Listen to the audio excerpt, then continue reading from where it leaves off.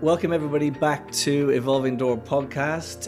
This is a very special episode. We're doing this little mini series in the middle of series 1, and this little mini series is brought to you by the Road to Vrindavan documentary that I've been making about the challenges that girls in India face accessing education, and how we really need to also bring men and boys into that conversation to have a community-wide approach to it. So I'm interviewing a couple of special guests during this period while I'm launching the documentary, who I feel have stories to share that touch on some of the topics that are raised in cultural and issues and challenges that are faced in the documentary with my guests too. So I'm very happy today to welcome Sheena Jasmat. Welcome, Sheena. Thank you so much. Thanks for having me. Really excited to be here. Yeah, it's a pleasure. And we spoke briefly yesterday, and I know now you're like a mindset coach and you're doing some really good stuff with your life, but you've had some challenges along the way, as we all have. It makes us makes us a better.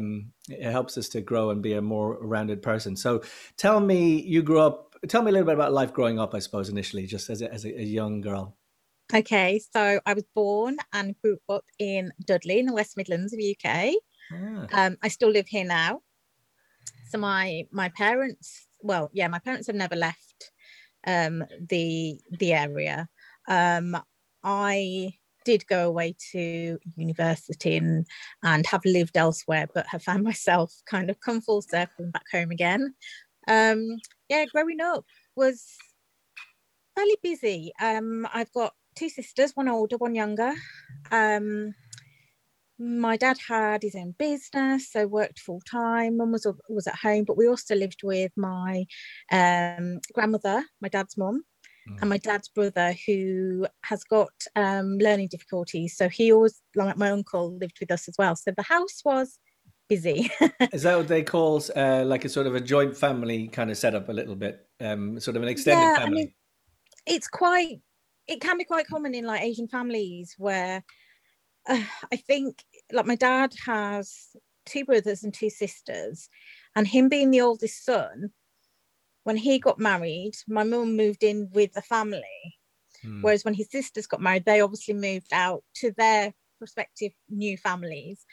And then his younger brother got married, and he obviously moved out because there wasn't room for everybody in the house. But because of that, we grew up having my grandmother and uncle still in the house with us, which for us was normal. Like, you know, it was a little bit strange, I think, growing up and going to school and having to explain to friends and stuff like who you lived with and why. Who are the extra people? Yeah. And was it 3 girls? You didn't have any brothers? No brothers, no. Yeah. It's exactly the same as my wife Tina. She's grew up in Birmingham from a Punjabi family, 3 girls. Her father's the oldest son as well, so it's quite similar sort of setup. Yeah. So dad, surrounded by a lot of women, but I would say that growing up, fairly normal, you know, life. In comparison to maybe other families in the Asian community, we probably had a little bit more freedom. My parents were a little bit more liberal.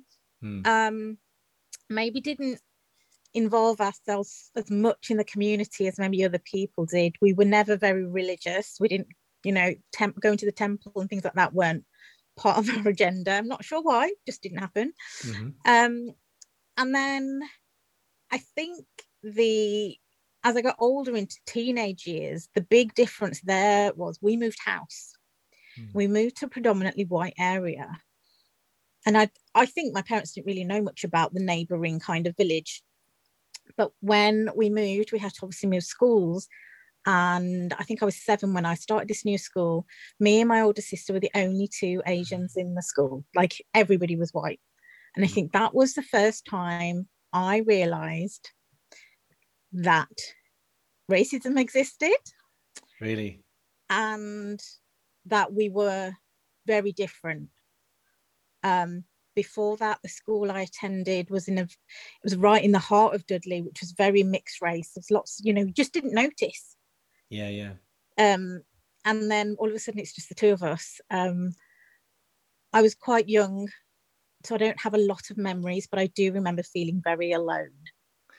Do you think that it was because you just looked different from everyone else, or did you actually feel like were things said, and was it kind of more overt or more kind of not so overt? My sister at the time would have been about 10 or 11. She was quite outright, there was racism she was a target. She had some very unpleasant things said to her. Wow. One of the things that she always reminds me about is somebody told her, why don't you put talcum powder on your face so you can blend in? Wow. Yes. I don't remember things being said to me, but apparently it happened. And I was only told this recently. Got into a bit of a Facebook debate last year when the Black Lives Matter stuff was all going on, with a few people from school, and somebody came on and said, I remember my first encounter of racism was somebody saying something at primary school to somebody. And I thought for a second, I was like, well, I was the only person it could have been said to. So I spoke up. I said, oh, it was probably me. And this girl said, it was you. I'm so sorry. She felt awful because she hadn't said anything at the time. She heard something being said to me and she knew it was wrong. But she's like, I wish I'd have said something. I said, well, firstly, I don't remember.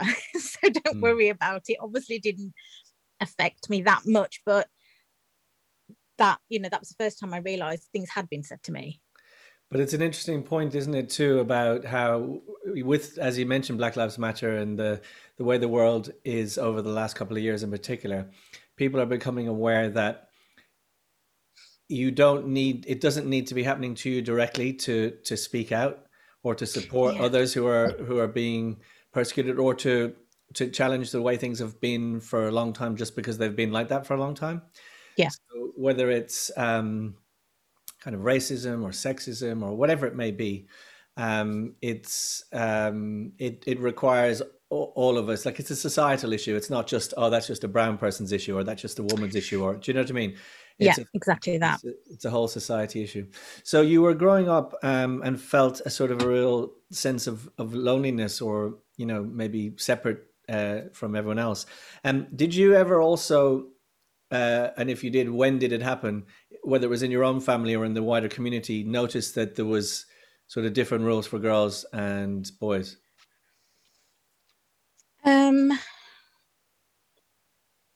It was always something that was there,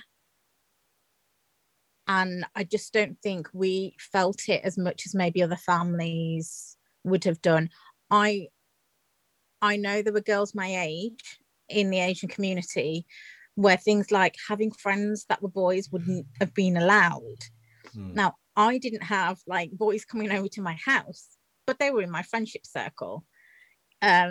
I remember when my little sister was still very young, so probably around 7, 8, her and her best friend were best friends with these two boys that were twins. So the four of them were inseparable. And I remember her birthday parties, it was always just the four of them. So for us, it wasn't really an issue. I guess as I got older, my parents would have been a bit worried about, when my friends are out there having boyfriends and dating. That didn't happen. But when you say it didn't happen, was it that it didn't happen, or was it that it wasn't allowed to happen, if you know what I mean? It was an unspoken, you can't go out and get a boyfriend. I don't remember it being said. I think it was just that would not be appropriate. But having said that, it wasn't forbidden. It wasn't don't talk to boys or don't be friends with them. It was just like, you can't have a boyfriend. Be careful, kind of, yeah. Yeah. Having said that, I was the first of the three of us to come home with a boyfriend when I was 17. So, it wasn't like really young, but still not appropriate. It didn't go down well. And it was the first kind of situation like that my parents had to deal with. And because a lot of times when the cultural norms are that you're not supposed to do it, people just do it anyway, but they don't tell their parents. So why did you kind of, that was interesting. Why did you decide to, to introduce the guy to your parents? I didn't think I was doing anything wrong. Yeah. I didn't see what I was doing wrong, and we'd always been quite honest, so I didn't want to hide it. Mm. Um, so I told them, thinking, what I don't know, I just didn't see the consequences. I didn't really understand how it could have, gone that wrong, really. What happened? Oh, in summary, I remember 2 weeks of it being very uncomfortable at home. My parents were like, this isn't happening. That's not allowed to happen. I didn't bring him home. I told them about him. Mm. And they were like, no. And the reason was, you meant to concentrate on your education, and that isn't allowed to happen. My older sister tried to stand up for me and, support me. And if I'm honest, I can't remember exactly how it all kind of came about. That it was kind of agreed that I could continue the relationship, but my dad didn't want to know anything about it, and he wasn't allowed to come to the house. And it was just something I did. It was a part of my life that they didn't really want to know about. Yeah. So, which was a shame. But we continued as we were, and it that wasn't that uncomfortable. No, I don't remember anything really obviously sticking out that it was a really horrible time or anything like that. Just uncomfortable initially. Yeah. Yeah. And then maybe when I did ever have to bring something up that involved him, it was always a really like, oh God, how am I going to do this? How do I approach it? Mm. Like when I wanted to go on holiday, Yes. that was a whole nother debate. Yeah. Because then obviously it's the whole thing of then you're going to be together kind of alone and all Yeah. that. And it's interesting because I suppose it's all relative, isn't it? Because when I was making the documentary, a lot of times the girls, for fear that they might get involved with boys, are just not allowed to have an education or even go out of the house. So at least, Yes. in one sense, your parents were thinking, well, we really emphasizing on education, but while you're doing that, try not to get involved with boys. But at Yeah. least, the restrictions were not so much. But we spoke about this briefly the other day as well, and it's fascinating. It's not just in Indian culture, but in many cultures, the pressure that's put on the girls, this idea that they carry the honor of the family, Yeah. and if anything was to happen, or not even necessarily to happen, but if the community thinks or talks about that anything might have happened, then somehow the whole honor of the family is. Where do you think that comes from, and what is it like as a girl to have to carry that? I mean, I guess it comes from the old tradition of the whole the girl has to come from a respectable family. For I marriage, think you it's mean? all linked to the whole, for the marriage purposes. And I think it's all to do with the dowry and things like that. And, I'll be honest, I don't know that much about it. I don't know how much of it still exists. Mm. But if you But the idea still exists, doesn't it? The idea, oh, massively. yeah, even in Massively. England or America or whatever, it doesn't have to be even in India, right? Yeah. So, even in other countries, the cultural thing is if a girl is, I'm not saying it's every family, but Mm-hmm. if a girl is looking to get married, and even if she's met someone, the family may, it doesn't just matter about how the girl is or what she's done in her life. It's the family as a whole, the reputation of the whole family. So your sibling may have done something that is a bit inappropriate, and that could go against you. Yeah. So it wouldn't have been a case of Shayna's done this and it's not that great. It's more of like, this affects the entire family, is how it is looked at. And what I actually didn't mention was my boyfriend was white. Yeah. So, That was an issue too, right? no, that was huge. But, I only really had white friends because of the schools I went to. Mm. So it wasn't I didn't select my friends because of their color. I selected my friends from the people around me. Yeah. And growing up, when I look back, I didn't have very many Asian friends. Mm. again, it was just because of the people I mixed with and the situations I was in. How did it feel for you or for friends that you knew to be carrying that weight of, oh, if you do anything wrong, it can, ruin our whole reputation, and yet you could see boys even in Asian families are pretty much more or less allowed to do what they want, and it doesn't seem to be that it will affect the reputation. So that must be a big burden as a girl. Yeah. Again, like I said, because our family was slightly more liberal and that pressure wasn't there as much, but it was still there to a certain extent.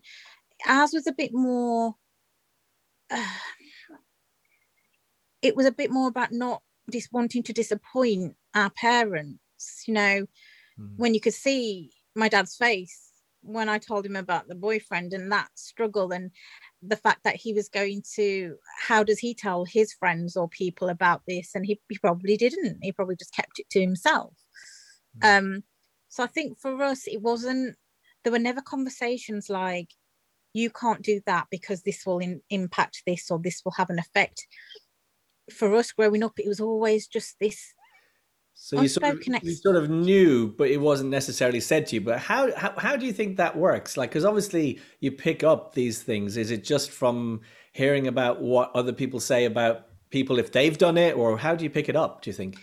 I'm just thinking it must be just listening to my parents talk with other parents and the kind of conversations they'd have about, oh, well, this person's daughter went and did this, or this person's son has gone and done this. And, did you hear about that? And the gossip is, oh, it's terrible. And as much as my parents weren't involved in the community as much as other people, they were still part of the community. So the conversation still happened.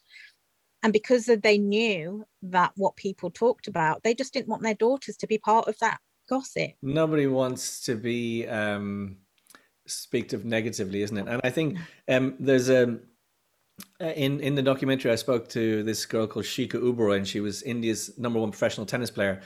And she spoke of the aunties, the and often the way she shared it was in the context of often speaking about other women as well. So now people are talking about this idea of women supporting other women and men supporting women and so on, but often.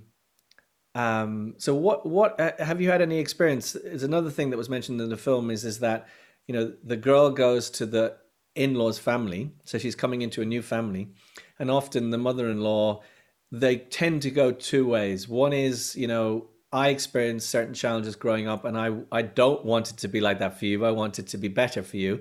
Or I experienced all these things growing up. That's the way it is. You get with the program, and you're going to have to deal with it as well.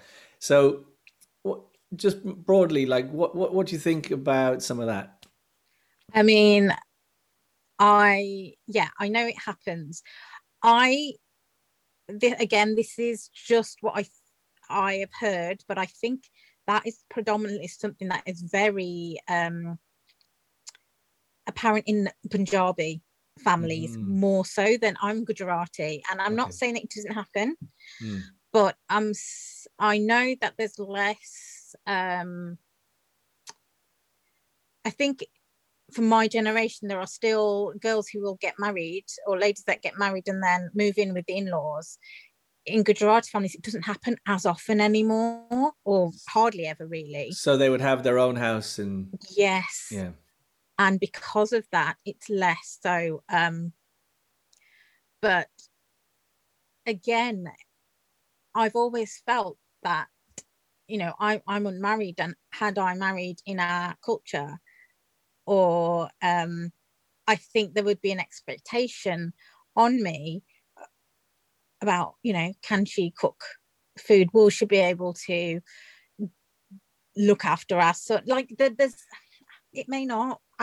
There's this perception of, you have to be a good Indian girl to get it. What does that mean? So you're saying cooking, homely, all of these things. Is that more broadly what it means?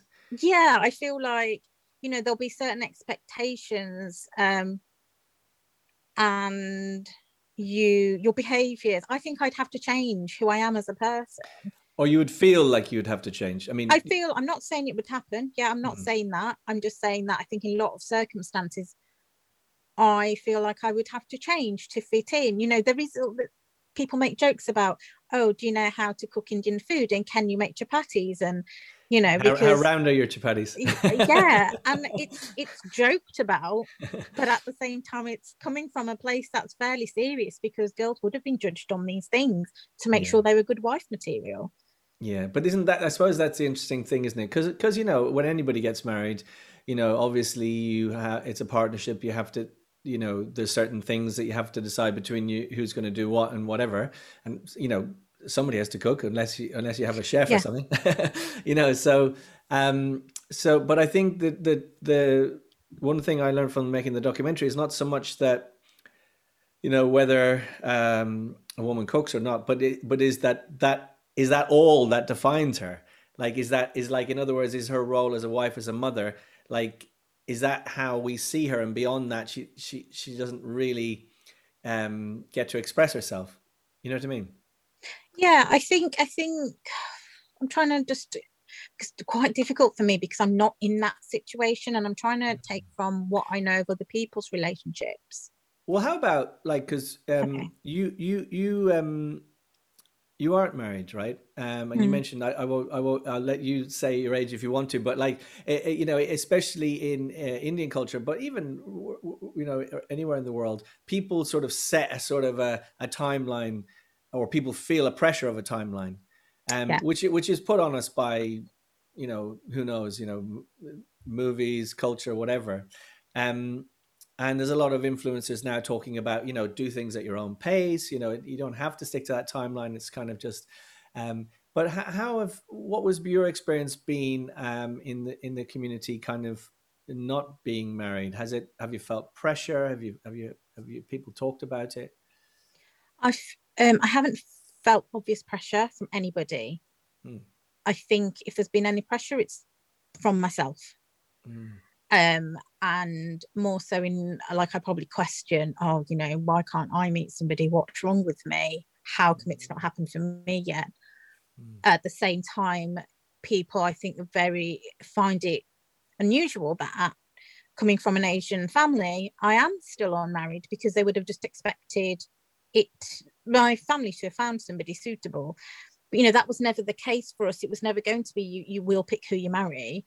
okay. It was always, you can find who you want to, unless you want us to. um I have had relationships, they haven't worked out. Mm. And did you um ever consider asking the family to maybe introduce someone, or was that never an issue? my mum mentions it every now and again, and I can't see that that's for me. To me, it's just too, I need to know the person. I know, that, yeah, I just need to be able to connect to the person before I know there's anything there. And I just don't think, the reason I don't think it would happen is because I don't think anybody really, up until now, I've only just discovered who I am. So how does anyone else know me that well? Well, isn't that brilliant? Isn't that brilliant?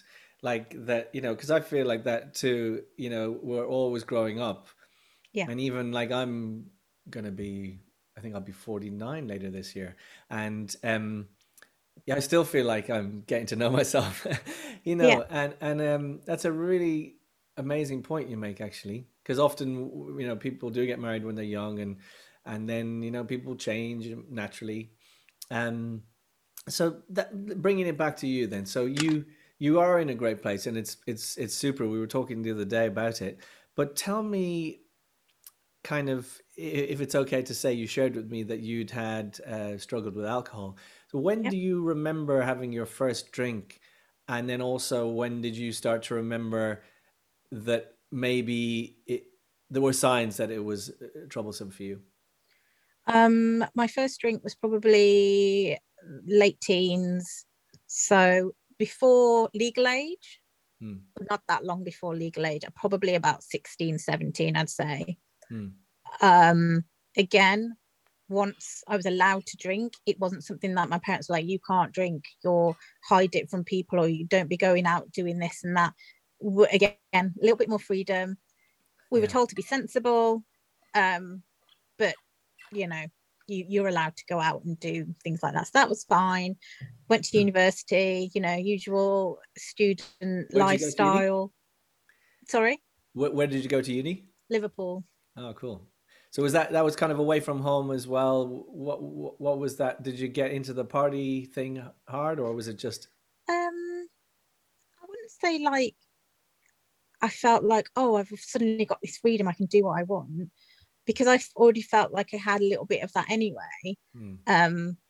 And I can't even remember why I picked Liverpool. You know, it wasn't a case of the far away. In fact, out of me and my sisters, I probably went the closest. They both went to university in Yorkshire. Wow. So yeah, I just had a normal student lifestyle. Parents were fully aware of what I was getting up to probably most of the time. I think the struggles and maybe the problematic drinking probably started when I first got my first graduate job. Hmm. What did you study? Geology and geography. Cool. And then what was the job you went into? So after that, I stayed on and did a master's in civil engineering, like environmental civil engineering. And then I went to work for a consultants firm doing contaminated land studies. Oh. So basically digging up soil and water. The job was fine, but I suddenly realised I was feeling very alone. My expectation of what that moving to a new city and getting this job was going to be didn't quite work out as I expected it to. So I don't know where I got what I thought was going to happen.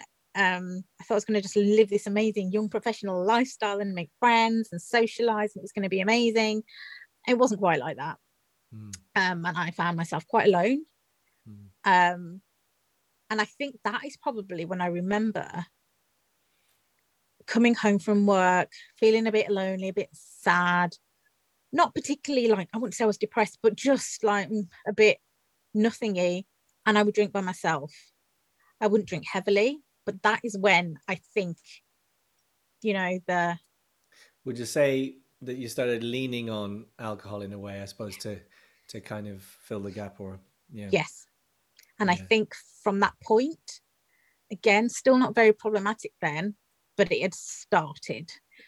And then as years progressed, I found that all I did for the next probably 10 years or so was move around from job to job, city to city, because I just never felt settled anywhere, couldn't figure out where I was meant to be. Something always felt like it was missing or wasn't quite right. So rather than me think about what that could be, or is it something about me, I just kept moving, thinking I'll find it in the next place, I'll find it in the next job, I'll find it in the next country. I moved to Australia for 3 years. And it's when I got to Australia that, I mean, the mental health had probably from the age of about 28, 29 had started to be a bit up and down. But when I moved to Australia. Do you mean like, sorry. Do you mean like feeling up and down, or how did it show itself? Yeah, so I'd go through stages of just feeling really low, very unhappy, spend a lot of time by myself. If I did socialize with my friends, they always knew that Shayna wasn't particularly in a good place right now. Nothing, I wouldn't say anything big happened around those times. I was just not in the best place. And that's why every time I moved, it would start well, because, you know, new things are exciting, new things are interesting. But again, went to Australia, and that was a really fresh start. And for a while, that was really good. And, you know, that could have been very different. Unfortunately, I got in a relationship there, didn't go very well. And within a year, we split up. but not long after we'd separated, I actually found out I was pregnant. Wow. And it, it was obviously, I was completely unprepared for it, full state of panic. And my ex-partner didn't want the baby. And I didn't tell anybody. I tried to deal with it by myself. There was a few close friends there that knew. I didn't tell my family. And after a few weeks, I had a termination because he was just not on board. Yeah. And I sat and I thought about all the different situations and the reasons and all the factors. And for me, although it's what I really wanted, it's what I've always wanted, it was completely the wrong situation. And I felt I didn't have another choice. Yeah. After that, I'd say that's when my mental health spiraled. I did not deal well with that decision. So even though you arrived at that decision and made that decision, it still played on your emotions and mind, would you say? I think it hit me probably about months after after it all happened. I thought I dealt with it. I thought I was okay. And a month later or so was when it started to really impact me. And then that is when the drinking increased. The mental health was really bad. I had a lot of time off work. I had to go and stay at my sister's for a few months. Luckily, she was in Australia as well. And there were a few times that I was in rock bottom. I felt like I was there for a long time. There were instances where I just, because of the drinking and getting myself into really, really low, dark places, I tried to take my own life a few times. And after a series of, I think, little things like that happening over a few months and me not being able to hold down my job properly, my parents said, you need to come home because we cannot look after you from, you're on your own there. We can't do what we need to do. So they started to become aware that you were not happy, but they didn't know why at this stage particularly, or? They did know eventually. So I think the second time I ended up in hospital, a friend of mine came with me. I can't exactly remember, but he basically took my phone and just called my sister. And at that point, the family are now aware of what's going on. But I still stayed in Australia a few months following that, after I'd talked to mum and dad and my sisters were aware. And I tried to pick myself back up and start, get back on track. But I obviously wasn't well enough, and I obviously hadn't dealt with things properly. And my parents then said, just, you're going to have to come home. So I left and I came home. Again, fresh start. Even though it's returning home, it'd been a long time, and it did feel like a fresh start. The friends, the life I did have at home was long gone, and it was starting over. But again, had I really dealt with everything? Probably not. So new job, new friends, new everything, all that again lasted for about a year or two before the cracks started to appear, and I am struggling with nothing in particular, but just the stuff that I haven't dealt with. And the drinking starts increasing, the mental health isn't doing well, not really, performing my job. I don't really like my job anymore. And that probably continued for about 3 to 4 years before, and again, ended up in hospital.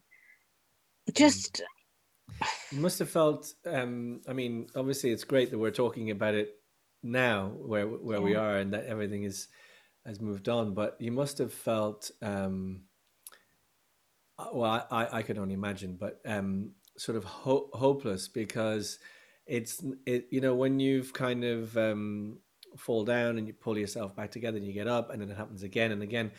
I know even from my own experiences, like sometimes you're thinking, how many times is this going to happen, right? How were you making sense of life at that time? I think I'd got fed up of having to pull myself back up over and over again. And that is probably why, even up until, I can't remember the last time, I would, nothing particularly bad would have to happen before I would just hit a wall and go, do you know what? I don't want to do this anymore. I'm tired. I'm exhausted. And I'd probably drink too much and I'd take an overdose again. And it feels really ridiculous saying it out loud because you think, what was so bad? But it was that feeling of, oh, I'm done. I am done. I don't know who I am. I don't know what my purpose is. What am I doing except hurting everybody around me? Yeah, yeah. And I wanted out. What was the turning point then? Because I really can I can hear it when you're saying where it didn't seem like there was any particular reason always, but like you were carrying a lot of this unresolved, maybe hurt or shame or whatever it was, that hadn't been, maybe you hadn't sort of dealt with and worked through. So what happened then? Did you reach out to someone, or how did you start to turn things around? Well, over the years, I've always had help, whether it be, I've always had very supportive people around me. My family are brilliant. I've got friends that know a lot and have been there, and I've gone and got professional help from all different, places and people.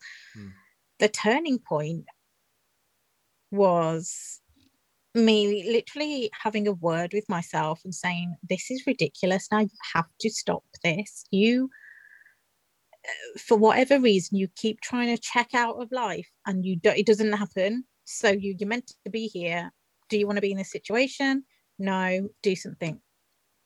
And I think also the trigger really was the fact that up until that point, it was only immediate family, close friends that really knew what was always going on under the surface. But there was a particular day just over a year ago when I was at home by myself. My parents go to India every winter. And I think I'd probably been a few days where I didn't want to talk to anyone. I was kind of getting back in that hole. And I was avoiding conversations and answering the phone and things like that. And my parents got very worried. And they basically just called one of our neighbours who has a key to our house and says, can you just go around and check? So when your neighbours who've seen you grow up walk into your house to check on you, and I wasn't like at rock bottom, but I wasn't in a good way. That is a point of like, okay, this is do something about this. It's not good. And what were the next steps then? I mean, that was the first time I think I felt real shame and guilt. I mean, I'd always felt guilt. The guilt never goes away because that's why you keep doing the things you're doing. But something then just made me go, this has to stop. So I was taken to stay with my auntie for a couple of weeks, just until we could arrange for me to get a flight to India where my parents were. Okay. And I again had this little conversation with myself saying, when you land there, that's it. It has to change. So I landed in India on the 11th of February last year, and I have not touched a drop of alcohol since. I have made an effort every day to work on being a different person and figure out all of the stuff that I've just left unresolved for so many years. It's a continuous work. But and what have you done in particular to really look at, like you say, the unresolved stuff and deal with it, kind of, rather than trying to escape from it? Have you anything in particular? Or A lot of it was just me doing a lot of. I didn't actually have any professional help at the time. I did a lot of reading. I did a lot of mindset books and personal development books that all pointed to the same thing about accepting all of the things, accepting them, being aware of them, acknowledging them, and whether it's a case of something you've done or somebody's done it to you, if that's how you feel, apologizing to yourself, apologizing to them, whether they're there or not, just forgiveness. So it was a lot of acceptance, forgiveness, and then that gave me the ability to actually let it go. I thought I was letting things go, but you can't let something go if you've not really processed it in your mind. So that, that was something that I'm still doing. But Of course, yeah. I had a good 3 months in India, which, as you know, is a very nice place to kind of get your head together and do a bit of soul searching. And I was in the perfect place, there's no distractions. It was amazing to be able to do that. And I'm very lucky that I had that opportunity. I was there for 3 months because obviously not long after I'd arrived, about a month after lockdown happened. So we got stuck there really for a few months. And I came back to the UK in May, and just, rather than rushing back into things, which is what I normally would have done in the past, had I picked myself up from a rock bottom, as soon as I felt I was well enough, back to work, back to the old situation. Busyness and yeah. This time it's like, no, we're not rushing back into anything. I actually didn't have my old job anymore, which was a good thing. I needed to have come out of that situation. So I gave myself the time and the space. Luckily, lockdown helps with that. And I thought, right, what do I really want to do? And what is something that will help me, as well as, I don't know, I wanted to find a job or a career that would just help me, but make me feel good, not be stressful, something I could manage on my own terms. And then I got myself a coach myself, just to work through a few things. And I said, I'd love to be able to do what you do. She said, well, why don't you do it then? And I just felt like it was a bigger, I don't know, it was going to take more than me just deciding. He said, no, you can. You've got the life experience. You've overcome and still are overcoming some things. But you know what it's like to do that. And that is what coaching is telling people and showing people that, it's possible to overcome the challenges and the struggles. So I thought, right, that's it. That's what I'm going to do. And that was about last summer. So I did some training. I started to be really open about my journey and my story on social media. And it's just kind of gone from there. And obviously the drinking just wasn't an issue anymore. It's like you make peace with yourself. I literally made peace with myself that just isn't an issue. I don't think about it. I know some people who stop drinking, it takes a long time before they can change their mindset and get the cravings out of the way. I didn't have any of that. And I think it's because I knew that there was no other way. So yeah, that's where I am now. Amazing. Well, first of all, huge congratulations, over a year. Thank you. And it really hit me when you said acceptance and forgiveness. So sometimes, the acceptance, if we're waiting for the acceptance and forgiveness of others, we might be waiting forever, right? We don't know. But if we can accept ourselves for all the things that we think we're unlovable for, or that we're so terrible for, or whatever, that sounds very, very powerful. And then I think when we spoke briefly the other day, we were talking about when you then started to share your story, that actually it became something that was working to protect you rather than something that was there to hurt you. It's the same thing, right? It's the same story, but by bringing it out into the light, let's just say into the open, now it's your strength. Yeah. rather than your weakness, right? And how do you feel about that? It's strange because, like you said, it was literally a sudden realization that the reason now my life just feels peaceful and I feel free is because all of the stuff that has happened is part of me, and I'm talking about it. Before, it was start a new job, well, they can't find out about this, or they can't know about my mental health past, or you know, I was always trying to be somebody else, really.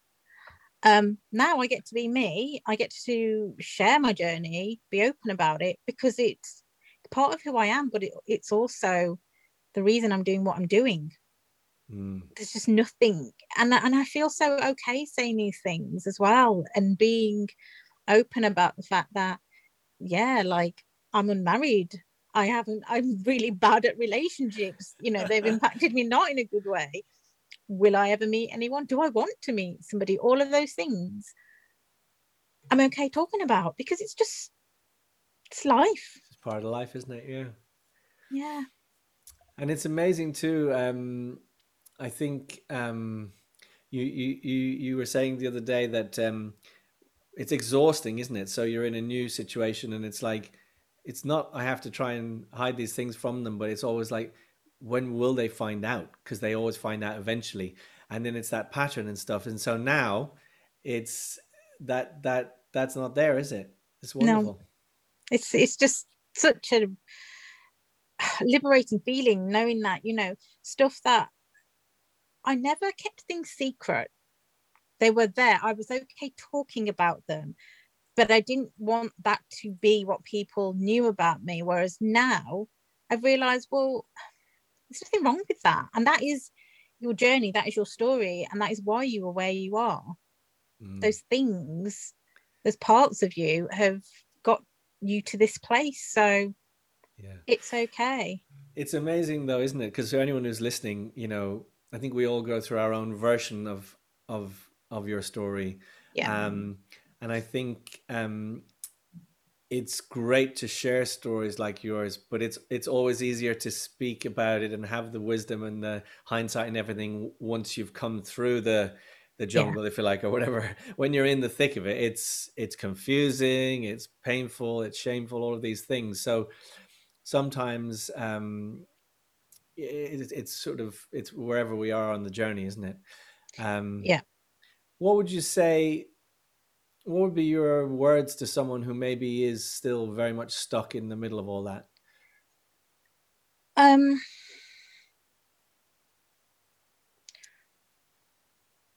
I I do think you have to reach a point where you genuinely not just want to change things, but are willing to do the things that are required. A lot of what I wasn't willing to let go of were potentially people that weren't bad people in my life, but also were not doing me any favors by having them around me. They were keeping me stuck in that position. My habits and behaviors were keeping me where I was. You have to be willing to let things go, which is painful Mm. and it's hard. And I think it's accepting what's going to be involved with the change. We can also go, no, I wish things were better. I wish things were better. And sometimes we will then go and talk to somebody about, right, I want things to be better, I want things to change. And then they will quite honestly tell you, this is what you're going to have to do. And then they run off because they're not ready. Mm. But I would say to anybody, at least have the conversation with somebody, at least find out what is involved in making the changes. And then in time, if you're not ready, then It's like there planting will, a seed, isn't it? Yeah. yes, it's one step. We're not saying do all the steps straight away, Mm. but find out. And I think for me, I always knew what the steps were, and it was until I was ready to start taking them by myself. Mm. Um, and then all of a sudden, when you're ready yourself, it's not as hard as it probably seemed. Um, But yeah, I think just if you're there going, I'm stuck, I need to do this, but everything that probably needs to be done is so scary, just still have that conversation. Reach out to somebody who you think. Personally, for me, I did a lot of reading, but I went on my social media and I just knew who I would click with and who I could talk to. I've always been quite open, I guess, about how I talk, but I just found my coach. I found her because I don't know what it was about. There was something. Go with your gut instinct. Go with what your gut is telling you, saying there's something about this person and I need to have a conversation with them. It and if it's the right person, brilliant. If it's not, keep looking. There will be somebody who can help you and show you the way out. Yeah, it's amazing, isn't it? In a slightly different context, because I'm just releasing the documentary at the moment. I'm doing just as you said, seeing someone and going, oh wow, we share a kind of certain common interest there, and I just send them a voice note, whether it's in Instagram or whatever, straight away. And normally, you know, we don't want to reach out. We feel maybe whatever, but when we do, uh, you're often surprised what can come of it and the conversations that can come of it. Yeah. And if nothing comes of it, nothing comes of it. But there's no harm in just reaching out, isn't it? Can I just ask you quickly? Was part of the journey acknowledging that, like, if you were trying to figure out which bits are the things that need to change, was part of it coming to terms with accepting that alcohol was a problem? So obviously, you know what I mean? Like, I'm sure, like many people with whatever their thing is, kind of think, well, it's not that. That's just having a drink or whatever. So, yeah, when did you sort of realize actually the common component in a lot of this is the alcohol? I guess probably about 3 or 4 years ago, I knew, but I wasn't ready to accept. And because, again, the unknown. If I stop drinking alcohol, what am I going to do with my life? My life, my friends, it's all about, you know, going out for drinks, doing that. Who am I going to be without it? I didn't know what it became such an ingrained part of my life. It was my best friend when I didn't have anybody else and when I was on my own. So for me, it was knowing that I had to let it go, but being absolutely terrified. And until it got to the point where there was literally no other choice. You have to accept that this is now the one thing that will change things for you, because you've tried everything else. Try this, see what happens. And you know, it wasn't the only factor. It wasn't just saying let's try stop drinking and see what happens, because I'd stopped previously. I've gone through times where I've stopped, but the other things weren't. I wasn't doing all the other things, and that had to be probably the first thing, alongside figuring out what was going on in my mind, the mindset stuff, the personal development stuff, the acceptance and the awareness, all of that. Was there any particular book that really stood out for you, or one or two, like in terms of that particular piece, the acceptance and the forgiveness stuff? Yes, it was the first 3 books that I read on this whole journey of transformation were Good Vibes, Good Life by Vex King, which was just, to me, a nice, I don't remember anything specific, but it was like a nice book to get me into the right kind of mindset for wanting to start figuring things out. But I think the game changer for me was Gabby Bernstein, The Universe Has Your Back. Because she had the same kind of, she talks a bit about her mental health, and she talks about her addiction with alcohol and other things. And it was my first probably proper introduction to the whole like spiritual world type thing. And I wasn't quite sure at first, but I thought, no, I'm going to stick with this. I'm going to keep going. And now so many things make sense to me. And I just see things differently, and I look at things from a different perspective. And it's funny because my dad, actually, about 5 years ago, maybe longer, he got trained in Reiki. He's a Reiki master. And he's always talked about these things, and always he does Reiki on me, but I wasn't ready to really, I wasn't ready to hear it. I wasn't ready to, I don't know, throw myself into that world. Whereas now, I'm teaching him things.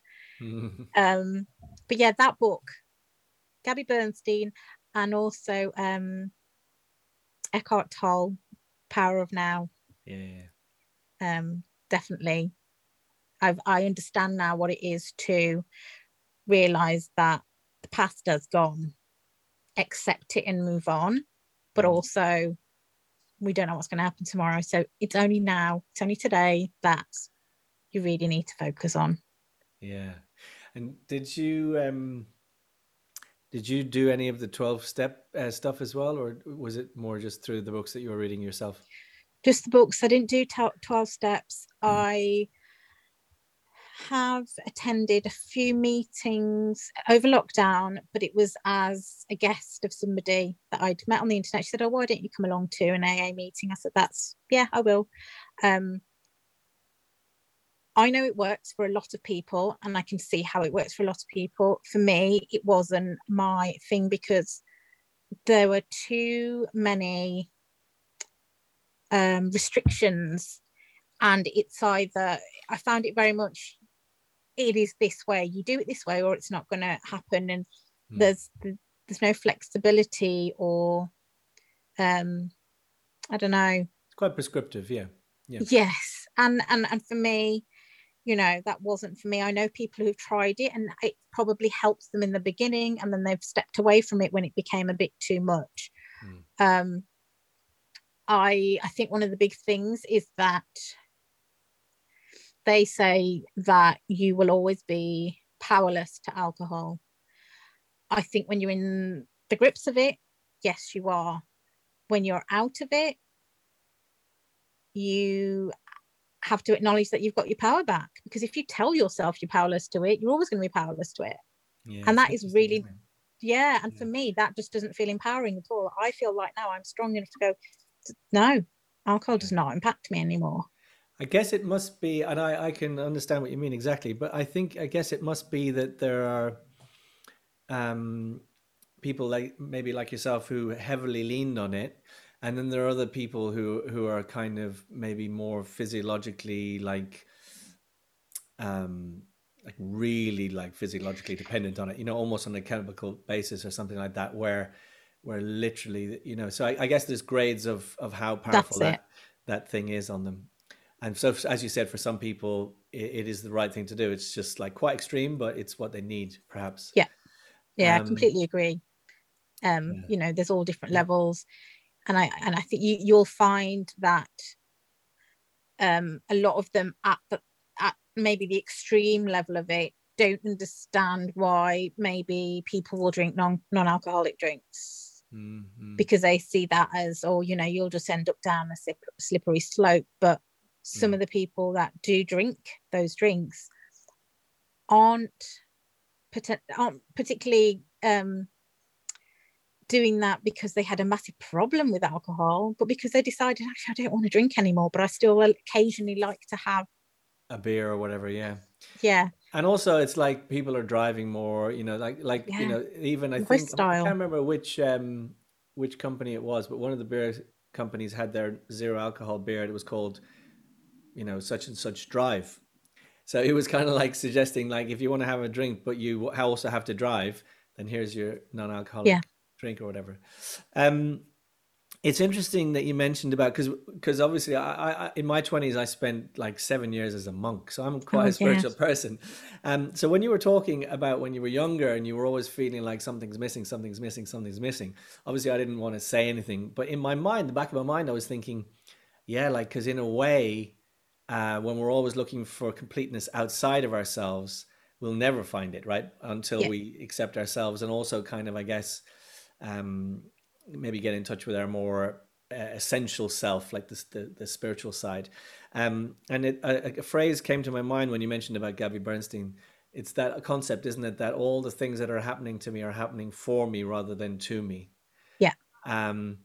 But you kind of have to believe that, or to accept that, you kind of have to accept that there's a bigger picture. Yes. you know, and it is, you know, even if it's not in a prescriptive way or, you know, by a particular religious sense, what does spirituality mean to you today? Like how is that something that is valuable to you or useful to you in your day-to-day life? Like you say, now I see things. I mean, I don't particularly love using that term of everything happens for a reason, but there's an aspect of that things, when they happen, whether they're good or bad or however they feel at the time, there's something there. There's something there, whether it's a lesson you need to learn, whether it's, you know, it's been put in front of you for a reason. Mm. And I think it's your job to figure out what that reason is. But if you're unaware of those things, that's why things happen, and you're not going to explore those things, then you're going to do what I did for how many years and just go, oh my God, what is it happening to me? And what have I done to deserve this? Instead of looking at what potentially it could be trying to tell you or guide you or teach you. Mm. So yeah, now I know what it is to,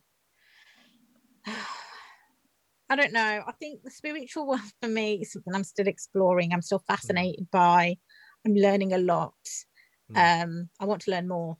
But you're more open to it than you would have been in the past, yeah. Yeah, and it's not that I wasn't open to it. I wasn't aware Mm. that, you know, it's a really strange one, I think, because coming from my cultural background, you'd think it was more, you know, predominant in my life, the whole spiritual aspect, but it wasn't.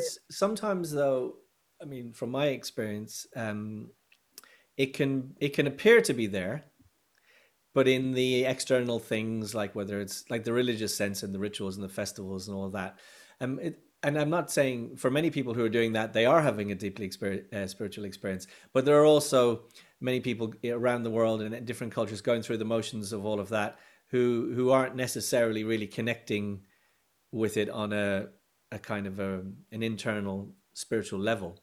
So I think it doesn't really matter if you're.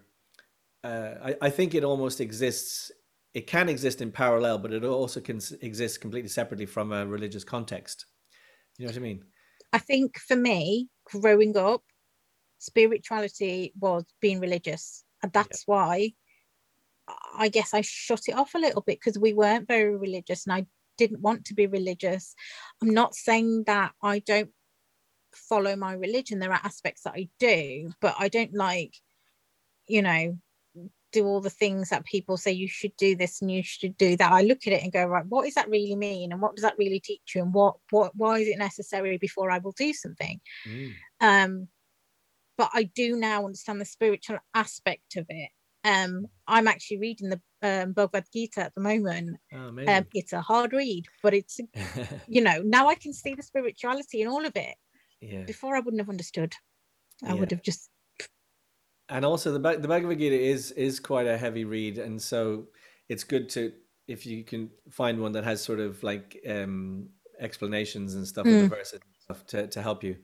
But yeah, it's a book that I've studied a lot, and it is a great book, but it does require, you know, a bit of sort of sticking with it. Yeah, I mean, I literally only read it in the mornings if I've meditated, so I have to be in the right mindset, and I will never read more than like 2 or 3 pages. Yeah. And those pages in the book I've got is like a little bit of like a verse and then an explanation. So, Oh, good. you know, I barely got through any of it, but I'm doing it so I know I'm getting the understanding as I go. Well, this is Um, another thing with life, isn't it? And it's very true of something like the Bhagavad Gita. Better to just read one verse a day and try and digest it. It's not a case of get like I've finished it, or you know, no, reading yeah, loads, or you know, it's even just a couple of lines if yeah, and let them sink in, can be quite deep. yeah. I mean, I'm enjoying it, and it's very powerful, and you know, it's something I've wanted to do for a while, but I didn't do it for whatever reason. And again, I feel like because I clearly wasn't ready to even take it in or Mm. accept the teachings in there. Whereas now it's feeling a bit easier to read because I'm ready to, you Mm. know, accept what it's saying and listen to what it's saying to me. So Yeah. yeah, I'm quite enjoying it. Wonderful. Good for you. Good. I mean, I really very inspired by your whole story, and really happy for you that you're where you are now, and I Thank guess you. you're also through the coaching and stuff going to be helping other people too. Yeah. Um, how can people kind of find you if they are interested in connecting with you? At the moment, I do have a website, but it's kind of under construction. But I'd say my main um, place to go is my Instagram. So it's at Shayna_KCJ.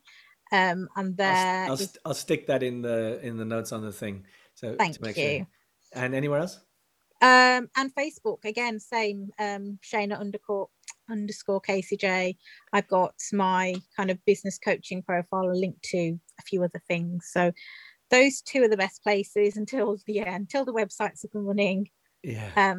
But yeah, now for me, it's all about just taking everything and turning it into good and helping other people, which is all I want to do now, really. Yeah. Wonderful. So Good on you. thank you. And thanks for sharing your story with us today. If you'd like to check out Shayna's work, please do connect with her on the social media handles. I'll put them in the notes as well. And I'd also really encourage you to check out my documentary, Road to Vrindavan, which explores a lot of the cultural and traditional pressures that are on girls, and also this kind of clash between tradition and culture. How do we progress but not get rid of all the stuff from the past? And how do we find the good stuff and leave the rest behind? And so you can check that out at roadtovrindavan.com. Thanks, Shayna. And hopefully we can keep in touch. Yeah, I'd love to, definitely love to do keep in touch. And thanks so much for having me.